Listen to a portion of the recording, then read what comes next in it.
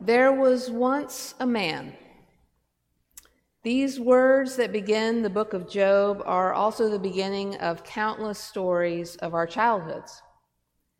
Just like once upon a time, they mark the beginning of a fairy tale or an adventure, something set in the dim mist of the past, in a place where anything can happen. The first 2 chapters of Job set such a scene. Job is faithful to God and prosperous, 2 facts that might not be unrelated. In God's heavenly court, one of the courtiers suggests a test to see whether Job's loyalty is conditional on his good fortune. God agrees, and in rapid succession, messenger after messenger arrives to convey to Job that he's lost his oxen, his sheep, his camels, and his children. Still, he refuses to blame God for his troubles. In the final test, God allows this courtier to afflict Job with loathsome sores to see whether he will maintain his loyalty when the suffering reaches his own body. I don't know whether those who will fill this pulpit for the next 3 weeks will choose this lectionary track, but October in Year B is actually a month-long tour through the book of Job, one of the most intriguing books of the Hebrew Bible. It's a book that stubbornly resists an easy summary or a pat conclusion. It gnaws at you. It leaves threads hanging and resolves without recognizable justice. The questions it asks about evil and divine power are not answered so much as explored, evaded, and eventually dropped. Without even getting into all that, just here in this prologue are images that resonate, startle, and disturb. When we enter the court of the Lord, it's a scene worthy of a Michelangelo painting. The heavenly beings present themselves before the Lord, and Satan, who's one of members of God's entourage, is among them. The reader is invited to imagine the scene based on what they know or have heard about royal courts, a monarch on a throne, receiving the bows, the gifts, the gestures of respect, and the news from those belonging to his retinue. The dialogue plays out, and we might even picture the Lord pointing down to earth, the view zooming in on Job, as the king shows the courtiers the object of his pride and joy.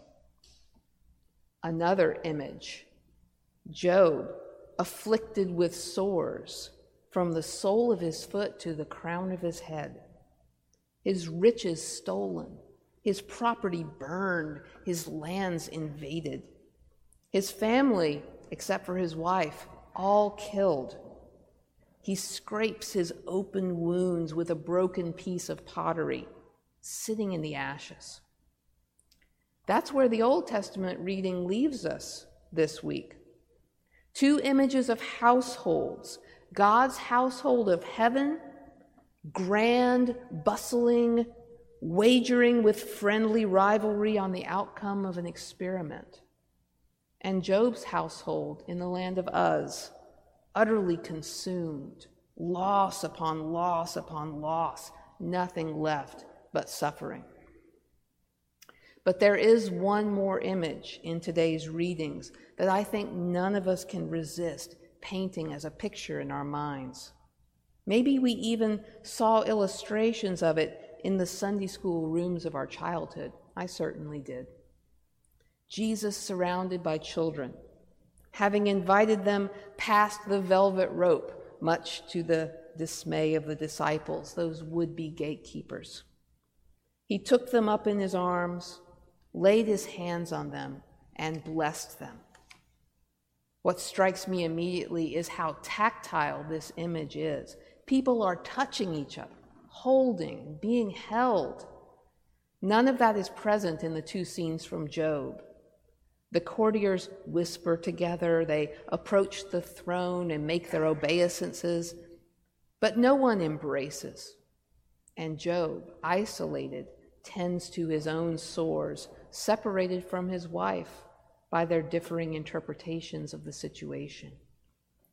But the children are lifted off the ground and folded in Jesus' arms. 1,000 hymns spring from this single verse, an intimation here on earth of the true heavenly household. Christians proclaim that Jesus came to reveal God in God's fullness. And that means that when we ask what our relationships would be if God had God's way, or how our human society would be arranged in God's perfect fulfillment of time, we should look to Jesus. The Bible is full of images of God.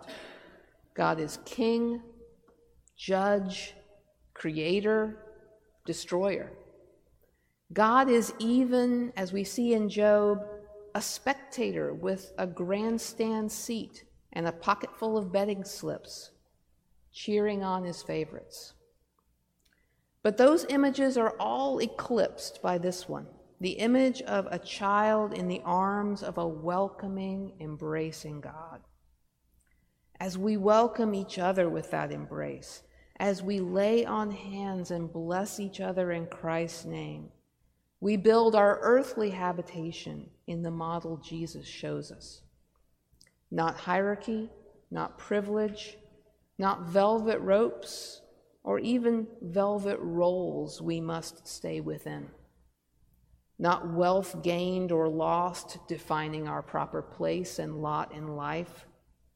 Not suffering or disagreements isolating us from one another. We are the children in this scene, but we are also the arms reaching out and gathering the children in, welcoming and being welcomed, blessing and being blessed. All the same scene with the same motions and emotions. It is to such as these that the kingdom of God belongs. Amen.